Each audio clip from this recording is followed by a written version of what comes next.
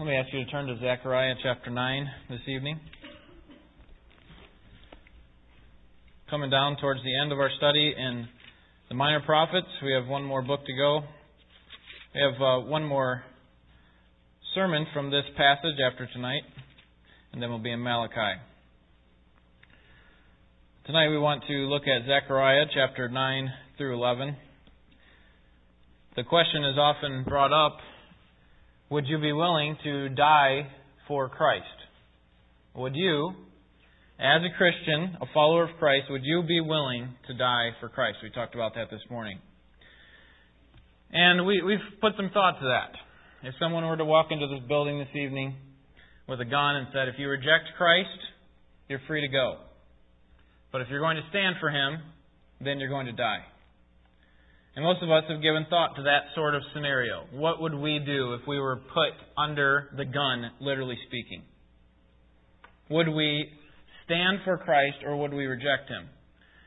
And because we believe we're pretty loyal people and we're pretty valiant when it comes to the things of when it comes to spiritual things, we reply that we would indeed stand in that case. We'd stand for Christ and accept the consequences no matter what they are. But because our heart is deceitful and it often puts ourselves in a better light than we really are sometimes, the best way to determine if we are willing to die for Christ is to answer a different question. And that is, are we willing to live for Christ? The question of whether we will die for Christ is important. But perhaps that question is seen most clearly in your day-to-day living. Are you willing to make right choices now for Christ? Okay, so we could pose a question that would go as follows. Suppose a person offered you their retirement home. It had everything that you ever wanted. Perhaps it was located in a mountainous, quiet, peaceful area in a perfect climate, with a stream running through your backyard that was fed by the highest waterfall around, and exotic birds would feed from your hand. The offer stood that you could live in this place, this retirement home, for the rest of your life on two conditions. One, you could not sell it because the owners wanted to pass it on to their grandkids who were still too young to inherit it at this point. But you're free to live in it until you die. So you could not sell it. Number two, you have to give up your current house and all your assets to move there. Now, that doesn't seem like it's that big of a deal. But the only other problem to this retirement home that's being offered to you is this. The closest church is 4 hours away. And so now you're going to have to give up to doing something that is of vital importance in order to enjoy a plush type of lifestyle. Or suppose someone made you an offer of $250,000 per year for the rest of your life. The only catch is that you have to work every Sunday and Wednesday. Would you take it? Would you give up your responsibility to obey Christ, to not forsake the assembling of yourself together, as Hebrews talks about, for the sake of a few more dollars, a little bit more security with regard to your bank account? How much is your relationship to Christ worth to you? How much is your relationship to Christ, as it's displayed in your relationship to the church, worth to you? That gets more at the heart of where we are than a question like, will you die for Christ? Because it's sometimes that type of thought is so far out there, we probably will never have to experience that type of thing. We may have to, but most likely we won't. And so we have to ask the question, how much are we willing to live for Christ now?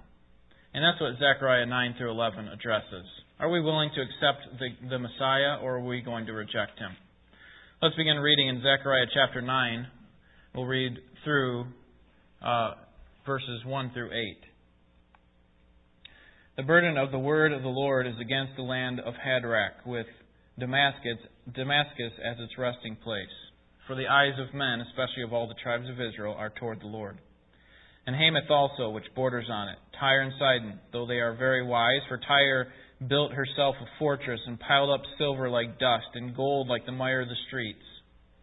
Behold, the Lord will dispossess her and cast her wealth into the sea, and she will be consumed with fire. Ashkelon will see it and be afraid. Gaza, too, will writhe in great pain. Also Ekron, for her expectation has been confounded. Moreover, the king will perish from Gaza, and Ashkelon will not be inhabited. And a mongrel race will dwell in Ashdod. And I will cut off the pride of the Philistines, and I will remove their blood from their mouth and their detestable things from between their teeth. Then they also will be a remnant for our God, and be like a clan in Judah, and Ekron like a Jebusite. But I will camp around my house because of an army, because of him who passes by and returns, and no oppressor will pass over them any more. For now I have seen with my eyes. Zechariah 9 through 11 talks about the rejection of the coming Messiah. And this is primarily focusing on Christ's first advent, His first coming. That is what has already passed, what we had happen in I forget when he was born, was somewhere around 27 BC, and then he died around 3 or 4 AD. But this is what we're talking about.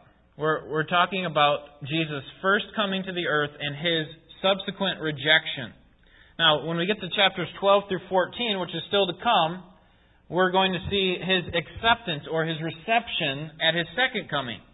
Because when He comes to the earth for the second time, all will recognize Him as King, because that's when He will be King on this earth during the millennial reign.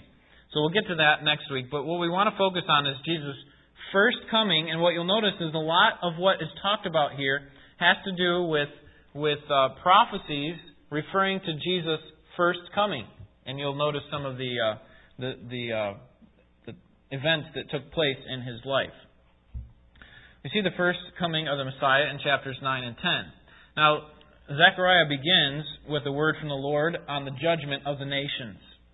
The judgment of the nations begins with Tyre in verses 1 through 4. Now, Tyre was one of the most well-fortified cities in all the area. It was about a half mile off the shore over on the Mediterranean coast. And it was fortified to the point it had high walls all the way around. In fact, in some spots up over 100 feet tall. And so it was very difficult to conquer this city, Tyre, that was set out on an island with huge walls. In fact, Shalmaneser tried to conquer it, but was unsuccessful. He took 5 years trying to conquer it. And Nebuchadnezzar, the king of Babylon, was unsuccessful after trying to attack it for 13 years. Now, it came about that, as you know from history, that Alexander the Great came into that region, and he went after Tyre, and he figured out a way to conquer this city. He took the rubble that was from the mainland city, and he used that as a causeway to get out to the island, and all his men crossed over and were able to conquer the city easier than the other gentlemen. And he finished in 7 months compared to 5 and 13 years. Pretty impressive. And what happened was that the Philistines were watching. Notice verses 5 through 8, where we see these cities that are listed. You see Gaza, Ekron, Ashkelon. You have verse 6 towards the end. It said, I will cut off the pride of the Philistines. Okay, the Philistines were made up of the 5 cities, which included Ekron, Ashkelon, Gaza, Gath. You remember the giant Philistine, Goliath, was from Gath. And then also Ashdod. Now, Gath and Ashdod are probably already conquered at this point, so that's probably why they're not listed here. But we do have 3 of the Philistine cities. They had been watching over all these years, all these centuries, people trying to conquer Tyre. Nobody could do it because it was such a well-fortified city. Alexander the Great comes in, conquers the city, and then now they're afraid. Now they're going to come after us. In fact, that's exactly what happens. Alexander the Great comes down. He spares Israel, amazingly, by the grace of God. He spares Israel, by Jerusalem, that is. And then he goes and conquers the Philistine cities. On his way down, he goes all the way down to Egypt. and conquers Egypt, and then he comes back up and he has another opportunity to destroy Jerusalem, but instead he doesn't. So probably what is in view here in verses 1 through 8 is this coming judgment that was going to come on these two cities through Alexander the Great. Most people understand it that way. It very well could be a prophecy of what's still to come in the final judgment that's going to come on the nations for rejecting God. But most people understand it to be what I just explained. So now, what the point here is, if God is going to use a wicked king, whether it be Alexander the Great or if it's still future, some other king, if God's going to use a wicked king to conquer the enemies and protect the territory of Jerusalem, Israel, how much more can He use a righteous king?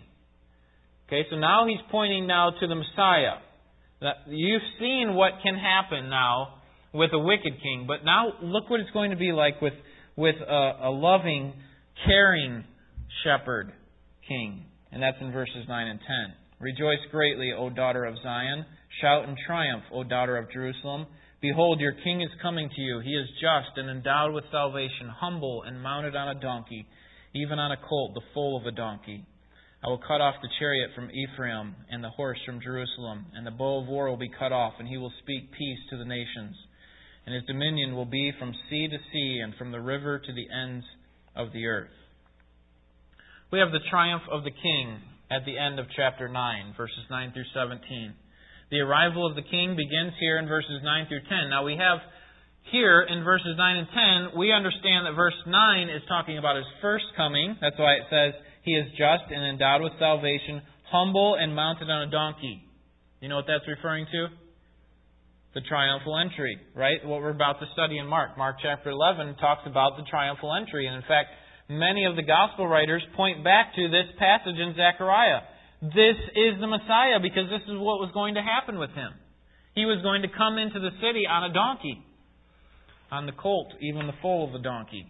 And so we understand that verse 9 is talking about the Messiah's first coming. Now, what we understand now that we look back on this is that the verse 10 is referring to His second coming. Notice the difference here. Okay, we have that He's humble, He's coming in peace, verse 9. Now verse 10, He comes as a conqueror. He says He's going to cut off and bring a bow of war and so on. Notice the end. And His dominion will be from sea to sea and from the river to the ends of the earth. So His reign will be universal. Now think about this carefully. Was His reign when He came the first time universal in that all knees bowed to Him? No. He had many rejectors. Even His own people, His own family rejected Him at first. And many of the Jews, in fact, rejected Him. And so He went to the Gentiles with the message. So what verse 10 is talking about is the Messiah's coming, yes. But we know that it's talking about the Messiah's second coming. Now, what they didn't understand at that time was that there were two comings of Christ. They understood that the Messiah was coming in the future. But they didn't understand that there were two. And what we'll see here is that most of 9 through 11 talks about this first coming, with the exception of this verse 10 here. And then chapters 12 through 14, which we'll look at next time, talks about His second coming. They saw it all as one. That's why I think the disciples were so confused when Jesus was here. They're saying, you're supposed to come and reign. You're supposed to come and sit on your throne. That's what Messiahs do. Why aren't you doing it? That's why we were talking about this morning, that they came with swords ready to fight. They were ready to win this battle for Christ. Because He was supposed to reign as the Messiah. But what they didn't understand until after He died and rose from the dead was that there were two comings. That Jesus said, even while He was on the earth, I go away, but I'm coming again to receive you under myself, so that where I am, there you may be also. They didn't understand that at the time, but when they looked back on it, they understood. So we have this Messianic ruler in verses 9 through 10. He comes. Notice the nature of His coming in verse 9. There's 5 descriptions of Him at His first coming. That is, He will be king. He will be just. He will be endowed with salvation. There's some deep spiritual truth in that phrase right there, that He will be endowed with salvation. That He will be humble and he will be riding on a donkey. Now, we'll talk about this when we look at the triumphal entry when we get into Mark, but I do want to just whet your appetite a little bit. This idea of riding in on a donkey we always think of with regard to being humble, that Jesus did it because he was being humble. And we do see here that he was humble in the fact that he did come in on a donkey. But you have to understand that in their day, they would often come in on a donkey. That is, a ruler of a land would come in on a donkey to signify peace. That they were coming in peace. See, you come in a war horse, and what are you saying there? You're saying that I'm coming to bring a sword. I'm coming with power. But Jesus doesn't come in that way. He says, I don't have to come in that way. I don't have to come with swords and spears in order to win this battle. I'm coming in peace. And that's why he rides in on a donkey, just like it was predicted in the Old Testament. There may be a sense of humility there, but if it was simply for the sake of humility, he could have easily walked, right? But he does it in order to fulfill the Scriptures, yes, but also, I think, to show that he was coming in peace, that he was coming to bring peace. Then in verses 11 through 17, we have the vindication of Israel. Let's read those verses together. As for you also, because of the blood of my covenant with you, I have set your prisoners free from the waterless pit. Return to the stronghold, O prisoners who have hope. This very day I am declaring to you that I will restore double to you. For I will bend Judah as my bow. I will fill the bow with Ephraim, and I will stir up your sons, O Zion, against your sons, O Greece, and I will make you like a warrior's sword. Then the Lord will appear over them, and his arrow will go forth like lightning. And the Lord God will blow the trumpet, and will march in the storm winds of the south. The Lord of hosts will defend them, and they will devour and trample on the sling stones, and they will drink and be boisterous as with wine. And they will be filled like a sacrificial basin, drenched like the corners of the altar. And the Lord their God will save them in that day as the flock of his people, for they are as the stones of a crown, sparkling in his land. For what comeliness and beauty will be theirs. Grain will make the young men flourish, and new wine the virgins. Now, when he's talking about Ephraim here in verse 13, he's talking about Israel. It's just another name for the northern kingdom of Israel. And so what Zechariah is doing now is he's giving hope to the people, because it seems like a difficult circumstance in which they've gotten themselves. They've gone off to exile, now they're back, and their city has been destroyed. Their temple's now being rebuilt, and now it seems like their vindication, their time in a place where their oppressors are no more seems far away. And what Zechariah is doing here is he's saying, listen, although it seems like, verse 11, at the end of the verse, it seems like you're in a waterless pit. Like there's no way out. You can't float to the top. You're just stuck down in the waterless pit. You're without hope. The Lord's going to free you. You're going to receive some blessings, verses 13 through 15, because I am going to defeat your enemies and restore your kingdom. Verses 16 and 17 talk about the restoration of the kingdom that's going to come, which is a promise of primarily agricultural prosperity, which was a sign of the Lord's blessing for them, and even in the millennial reign of Christ. Then in chapter 10, we have the restoration of Israel. Chapter 9 focused on the defeat of the enemies and the coming of the true king.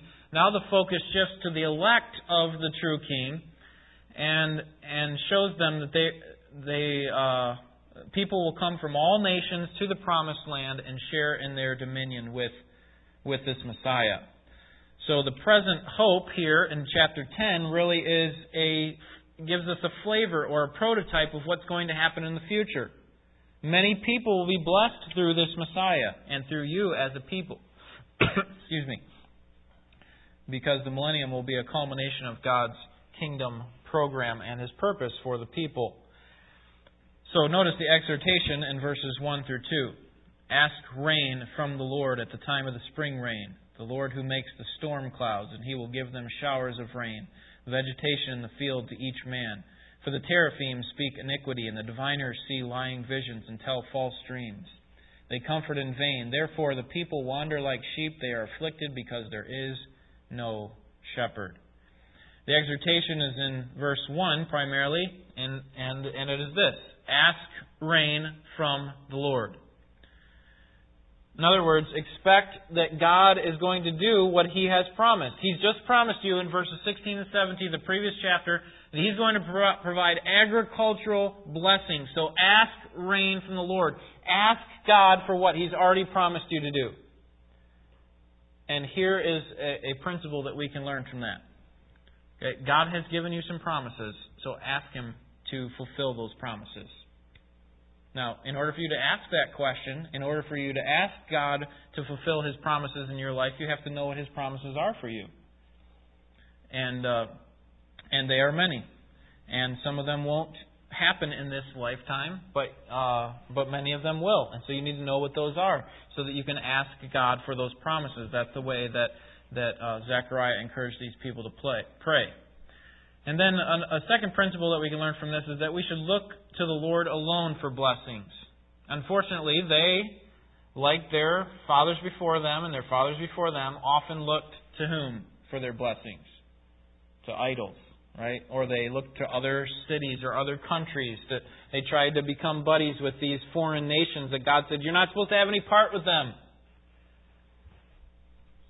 And now He's saying, listen, look to God alone. He is sufficient to provide you with everything. You don't have to look anywhere else. Look to God alone. Then we see the overthrow of Israel's enemies in verses 3 through 5. My anger is kindled against the shepherds, and I will punish the male goats. For the Lord of hosts has visited His flock, the house of Judah, and will make them like His majestic horse in battle. From them will come the cornerstone, from them the tent peg, from them the bow of battle, from them every ruler, all of them together. They will be as mighty men, treading down the enemy in the mire of the streets in battle, and they will fight, for the Lord will be with them, and the riders on horses will be put to shame. The point here is that God is going to overthrow Israel's enemies. And then He talks about the regathering of the nation in verses 6 through 12. God had made a covenant with the people Israel that He would restore their blessing to them. And this is going to take place, still future for us, in the millennial reign of Jesus Christ. Now we turn to chapter 11 and we see this rejection of the Messiah at His first coming. Zechariah points us now back to the Messiah at His first coming, that for them it was still future, but he's saying, listen, when the Messiah comes, He will be rejected. He will be rejected. And so we see the utter hopelessness of Israel against the ultimate warrior in verses 1 through 3. Israel is hopeless against the ultimate warrior, that is, God and His wrath. Open your doors, O Lebanon, that a fire may feed on your cedars. Wail, O Cypress, for the cedar has fallen, because the glorious trees have been destroyed. Wail, O oaks of Bashan, for the impenetrable forest has come down. There is a sound of the shepherd's wail, for their glory is ruined. There is a sound of the young lion's roar, for the pride of the Jordan is ruined. This is not speaking of the region of Lebanon or the region of Bashan. Rather, it's speaking of the trees that represent strength from those nations. He's saying these trees that are set up for you, that represent strength, they're going to be wiped out. They're going to be devoured by the fire of God's wrath. And so you are utterly hopeless against this warrior. So don't fight against him. Why will this destruction take place? Why will Israel receive such great punishment from God through His wrath? Why will this happen? The answer is found in verses 4 through 14. And that is because they have rejected the true shepherd. They've rejected the true shepherd. God begins in verses 4 through 6 by explaining to Zechariah how he ought to play the part of the true shepherd. He wants him to play out a scene for the people of Israel so that they can understand what God's going to do and what the people are going to do against His Son. Look at verses 4 through 6 with me. Thus says the Lord my God, pasture the flock doomed to slaughter. He's talking to Zechariah here. Those who buy them slay them and go unpunished, and each of those who sell them says, Blessed be the Lord, for I have become rich. And their own shepherds have no pity on them. For I will no longer have pity on the inhabitants of the land, declares the Lord. But behold, I will cause the men to fall, each into another's power, and into the power of his king, and they will strike the land, and I will not deliver them from their power. So the reason for this judgment that we see in verses 1 through 3 is because they rejected the true shepherd. So now he's saying, listen, Zechariah, I want you to play the part of this shepherd. And I want to show you how the Messiah is also going to be rejected. And so verses 7 through 14 now is Zechariah's enactment of these instructions that God has just given.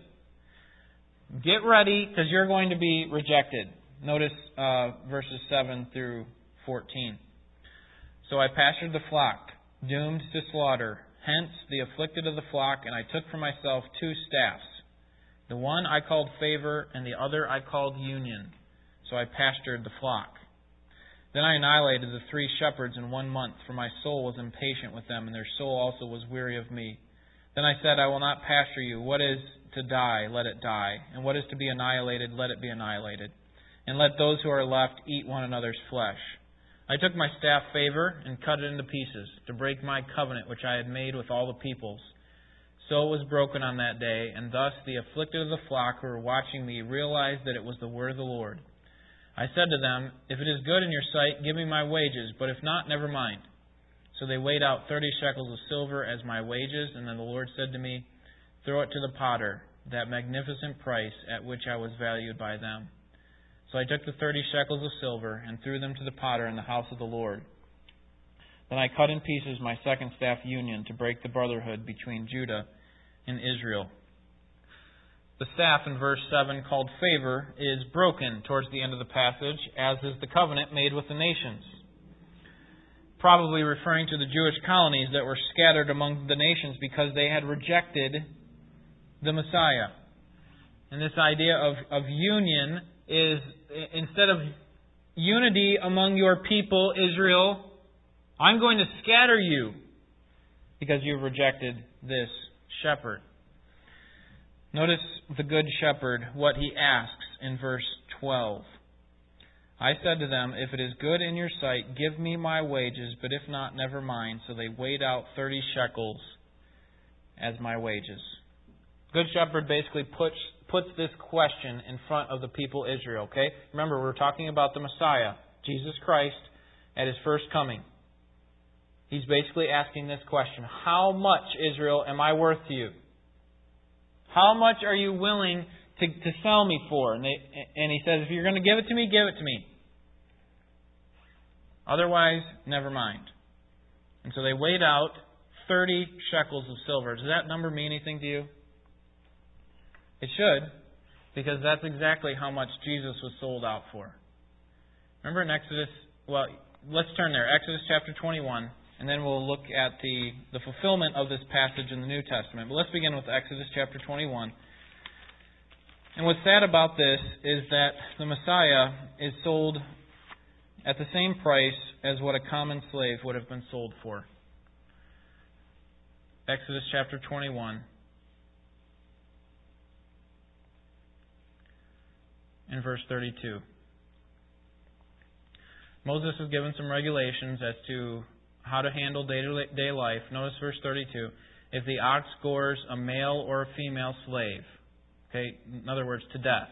If an ox kills a slave, the owner shall give his master, the slave's master, 30 shekels of silver, and the ox shall be stoned.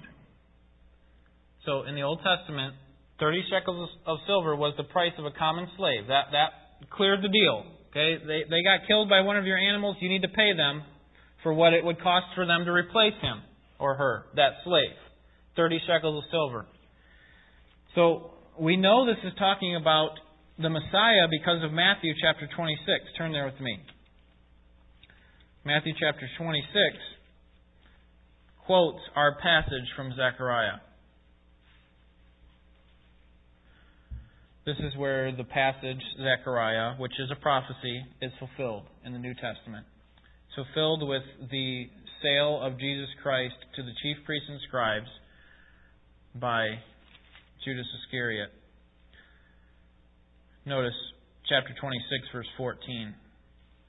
Then one of the 12, named Judas Iscariot, went to the chief priests and said, "What are you willing to give me to betray him to you?" And they weighed out 30 pieces of silver to him. Okay, so this is Israel, in effect, receiving this exact question. What is the Messiah worth to you? Their problem, obviously, is they rejected the Messiah. He's not the real thing, so we're willing to sell him for the price of a common slave. Push him off. And also, chapter 27, verses 3 through 10 tell us how this also fulfills the way that they spent their money. Remember what happened at the end when Judas relents of what he did? He felt sorry for himself for having betrayed the Lord. Notice verse 3 of chapter 27 of Matthew. Then when Judas, who had betrayed him, saw that he had been condemned, he felt remorse and returned the 30 pieces of silver to the chief priests and elders, saying, "I have sinned by betraying innocent blood." But they said, "What is that to us? See to that yourself." And he threw the pieces of silver into the temple sanctuary and departed, and he went away and hanged himself. The chief priests took the pieces of silver and said, "Is it not lawful to put them into temple treasury, since it is the price of blood?" And they conferred together, and with the money bought the potter's field as a burial place for strangers. For this reason, that field has been called the field of blood to this day. Then that which was spoken through Jeremiah the prophet was fulfilled. They took the 30 pieces of silver, the price of the one whose price had been set by the sons of Israel, and they gave them for the potter's field, as the Lord directed me. This is the fulfillment of Zechariah. Now, what can throw us off here is verse 9 says it's the fulfillment of what Jeremiah said. But we shouldn't be thrown off by that, because Jeremiah is just a marker that was used because it was at the front of the prophetic books. Okay, the ones that they would have understood, they called the prophets as a whole Jeremiah. Or, for example, they would talk about other aspects of poetry by calling them the Psalms, even though they weren't in the Psalms. So what Matthew is saying here is that this was spoken through Jeremiah the prophet, because he's basically summarizing, or he is the name that we're using to refer to the prophets. And what he's actually referring to, because, by the way, this prophecy doesn't show up in Jeremiah. This shows up in Zechariah. That's what your scripture index should tell you, or your margin should tell you, that is from Zechariah, the passage we were looking from. Turn back to Zechariah chapter 11. It's really a sad way to look at the Messiah, the one who had been promised for ages gone past. He was rejected just as the Scriptures had said he would be rejected. What I want you to notice now is verse 13.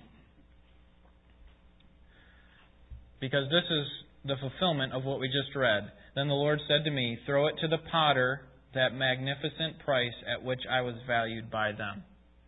The money that was given to pay off this Messiah, to get rid of him, to get him off their hands, was used to buy a potter's field. And the phrase that I find very interesting is that magnificent price at which I was valued by them. How little was Christ worth to the people of Israel? And then we need to think about ourselves, because sometimes we're not too far off from where they live. How much is Christ worth to us? Or I could say it this way, how little is Christ worth to us? What would you be willing to give up if you could shed Christ from your life? If you could shed all of His commands and all of His obligations and expectations for you, what would you be willing to take in exchange for that? There should be nothing that comes between us and our relationship with Christ. And so we have this rejection of the Good Shepherd in verses 7 through 14. And then in verses 15 through 17, we have a condemnation of the evil shepherd. Now, Zechariah turns And He says, listen, you wanted this good shepherd, you rejected him, so here's what you're going to get instead. Verses 15 through 17. The Lord said to me, take again for yourself the equipment of a foolish shepherd, for behold, I am going to raise up a shepherd in the land who will not care for the perishing, seek the scattered, heal the broken, or sustain the one standing. He will not do any of those things. But instead, notice the end of the verse, but will devour the flesh of the fat sheep and tear off their hooves. Woe to the worthless shepherd who leaves the flock. A sword will be on his arm and on his right eye. His arm will be totally withered, and his right eye will be blind.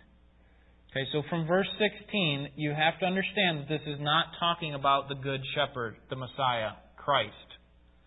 Because it says, I am going to raise up a shepherd in the land who will not care for the perishing, who will not seek the scattered, who will not heal the broken, who will not sustain the one standing, but instead will devour the flesh of the fat sheep. Totally different from the good shepherd that was offered to them, that they rejected.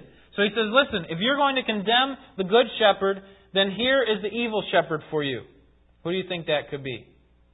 Who is this evil shepherd that's going to lead Israel because they've rejected the Messiah? It's the Antichrist. It is talking about the Antichrist. It is the one who is, listen, if you want someone who is going to throw away all restrictions, you don't want to be bound by all these guidelines that the Good Shepherd's putting you under, then I'll give you someone who doesn't care about guidelines. And you know what? That means he doesn't care about your life either. He doesn't care about healing your sorrows. He doesn't care about healing your wounds or taking care of you or coming to your aid. He doesn't care about any of those things. In fact, he will devour you. You should have accepted the Messiah. And that is exactly what Israel is going to find out.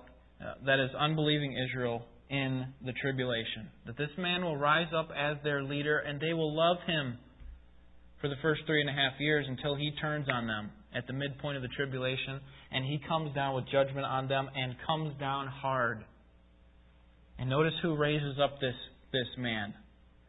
Verse 16, for behold, the Lord is speaking here, I am going to raise him up. That is, God in some sense is behind it. Not in the sense that He is responsible for this evil that's going to happen, but in the sense that He is sovereign over all things and His plan will come to pass.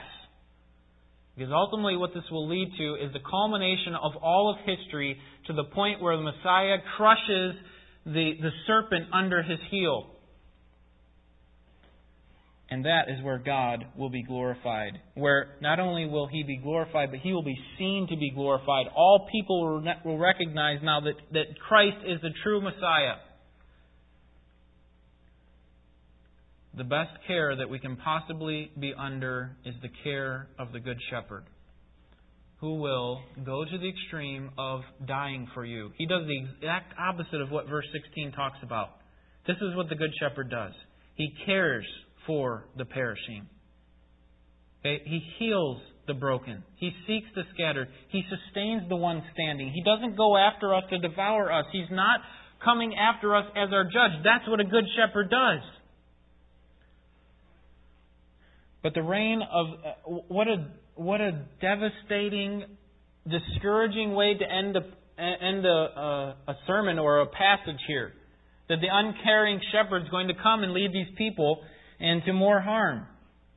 And that's why verse 17 shows us that is not the end of the story. The care of the leadership of this uncaring shepherd is not the end of the story. Verse 17, woe to the worthless shepherd who leaves the flock. A sword will be on his arm and on his right eye. His arm will be totally withered and his right eye will be blind. Verse 17 tells us that God will overpower this man. And then in chapter 12 through 14, which we'll look at next time, there is glorious hope for this shepherd to come because he is going to reign. Though smitten, though he is killed, though he is slaughtered like a lamb, he is going to reign. He's going to come back triumphant and he will reign in the day of the Lord. And no one will be able to overcome his hand. No one will be able to strong arm him. And so there is great hope here at the last part of chapter 11 and the rest of this book. That there is a shepherd who is coming to lead his flock. Let's turn to John chapter 10 because I want to show you what a good shepherd looks like. John chapter 10.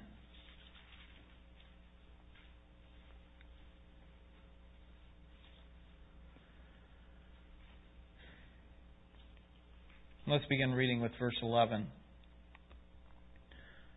John chapter 10, verse 11. I am, Jesus says, the good shepherd. The good shepherd lays down his life for the sheep. He who is a hired hand and not a shepherd, who is not the owner of the sheep, sees the wolf coming and leaves the sheep and flees, and the wolf snatches them and scatters them. He flees because he's a hired hand, not concerned about the sheep.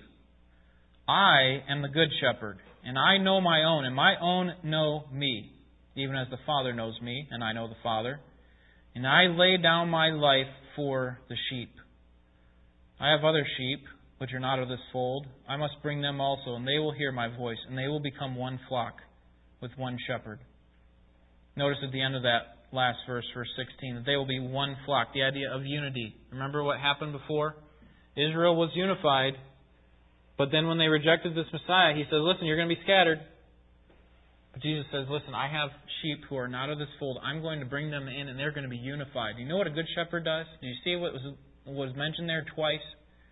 That he lays down his life for a sheep. Now this is something way beyond any earthly shepherd would ever do. Would an earthly shepherd ever give his life for the sake of a sheep? Possibly. But I don't know of any cases where that's ever happened. But Christ is unlike, well, we could say even better than the best shepherd we could have on earth, in that He is willing to lay down His life for you. Not because you're something special, you're just a sheep. But because He decided to show His care to you. Do you believe the promises of God? Do you expect the coming kingdom of our Lord? Are you too captivated in the pleasures of this world? If you've accepted the Messiah, who came once and is coming again, are you living for Him now? Are you ready? Or are you ready to throw Him out like a rented shepherd? Like, hey, how much is someone willing to give me for Him? I'll give Him up. He's kind of a bother anyway. He's got too many restrictions. What Zechariah here is teaching us through the Word of God is that, listen, those restrictions are good for you. He puts up those walls to care for you, to keep you from death. Those are good. You remove those restrictions, and now, just like a hired hand would come in here not caring for the sheep, you go off and you're going to get slaughtered. Okay? We're talking spiritually, we're talking metaphorically here. So sometimes in our lives we take a look out into the world and we see what seems to be such fun and pleasure, and seems like these people are doing so well. Why can't I have that? I mean, after all, what's the value of a shepherd that won't lead me to where I want to go? He's leading me down a path I don't want to go. He keeps putting barriers up. I feel so restricted.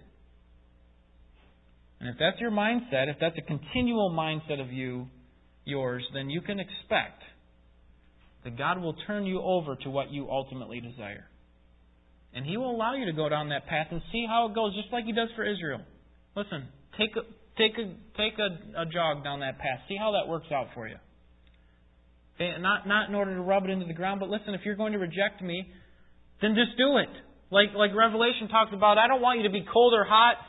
If you're cold, I can work with that, because then you recognize your coldness.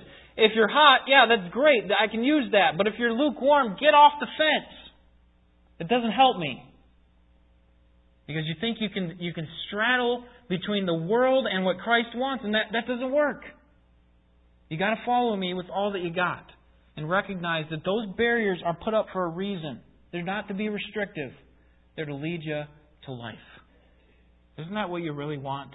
Isn't that what is best for you? The Good Shepherd knows what's best for you. Does He not? He knows. Not the pleasures of sin. There's no long-lasting benefits that come from the pleasures of sin. You will soon find out if you head down that path and are so opposed to His hand of guidance that, like the people during the tribulation, that sort of lifestyle, as advertised, is not as great as it really appears. It's not all that special. They're lost. They're frustrated with life more than you are. It is not a worthwhile lifestyle to pursue. Are you living for Christ, or are you just going through the motions? Are you just doing enough to get by? The answer to that question is revealed in your daily responses to choices that have to be made. Are you choosing right, or are you choosing wrong? Are you choosing self, or are you choosing others? Are you choosing self, or are you choosing Christ? What are you doing on a day-to-day basis? Obviously, we all struggle. We can't be perfect. But our submission to Christ as our Good Shepherd, or rebellion to Him and His commands, reflects where our heart is. If you've accepted Messiah, then you are not rejecting His present leadership as a shepherd. If you've accepted Him, then you're not rejecting Him.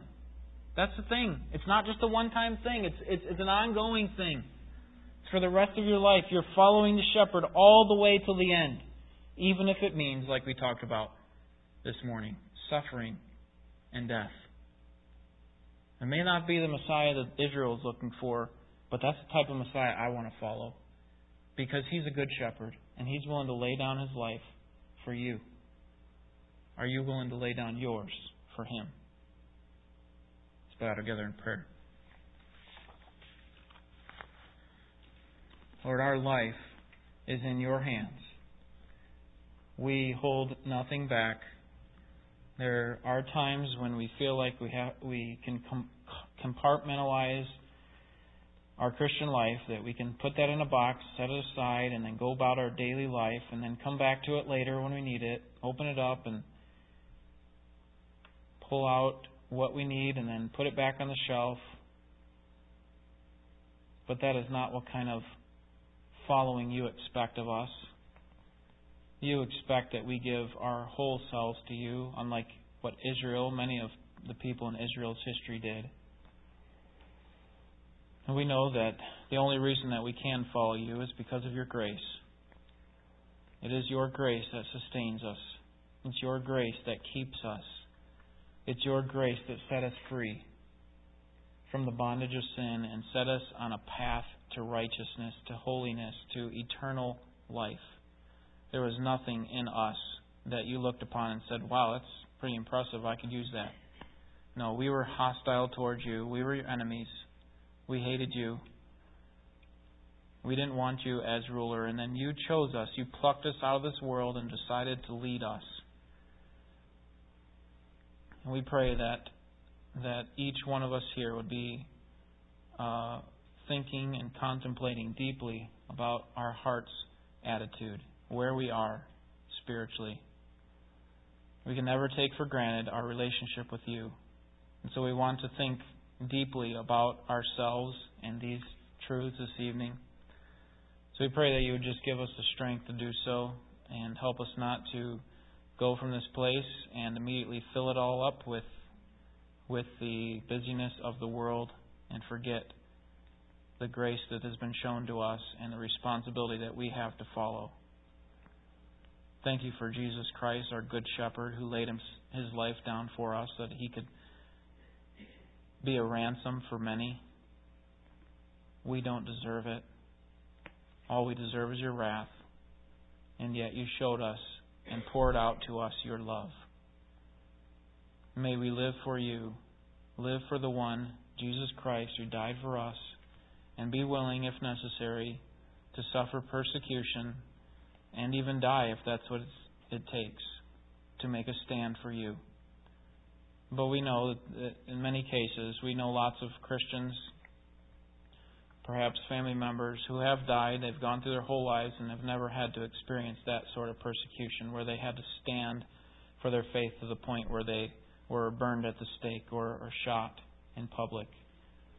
We may never have to experience that, but what we do want to do is show you that we do love you by living for you each moment, by making every thought captive to the obedience of Jesus Christ, and giving it all up for the sake of our Savior and for the gospel, so that we can grow to be more like Him, that we can be counted as holy when you call us home, and that many people will see us and not praise us, but glorify our Father in heaven.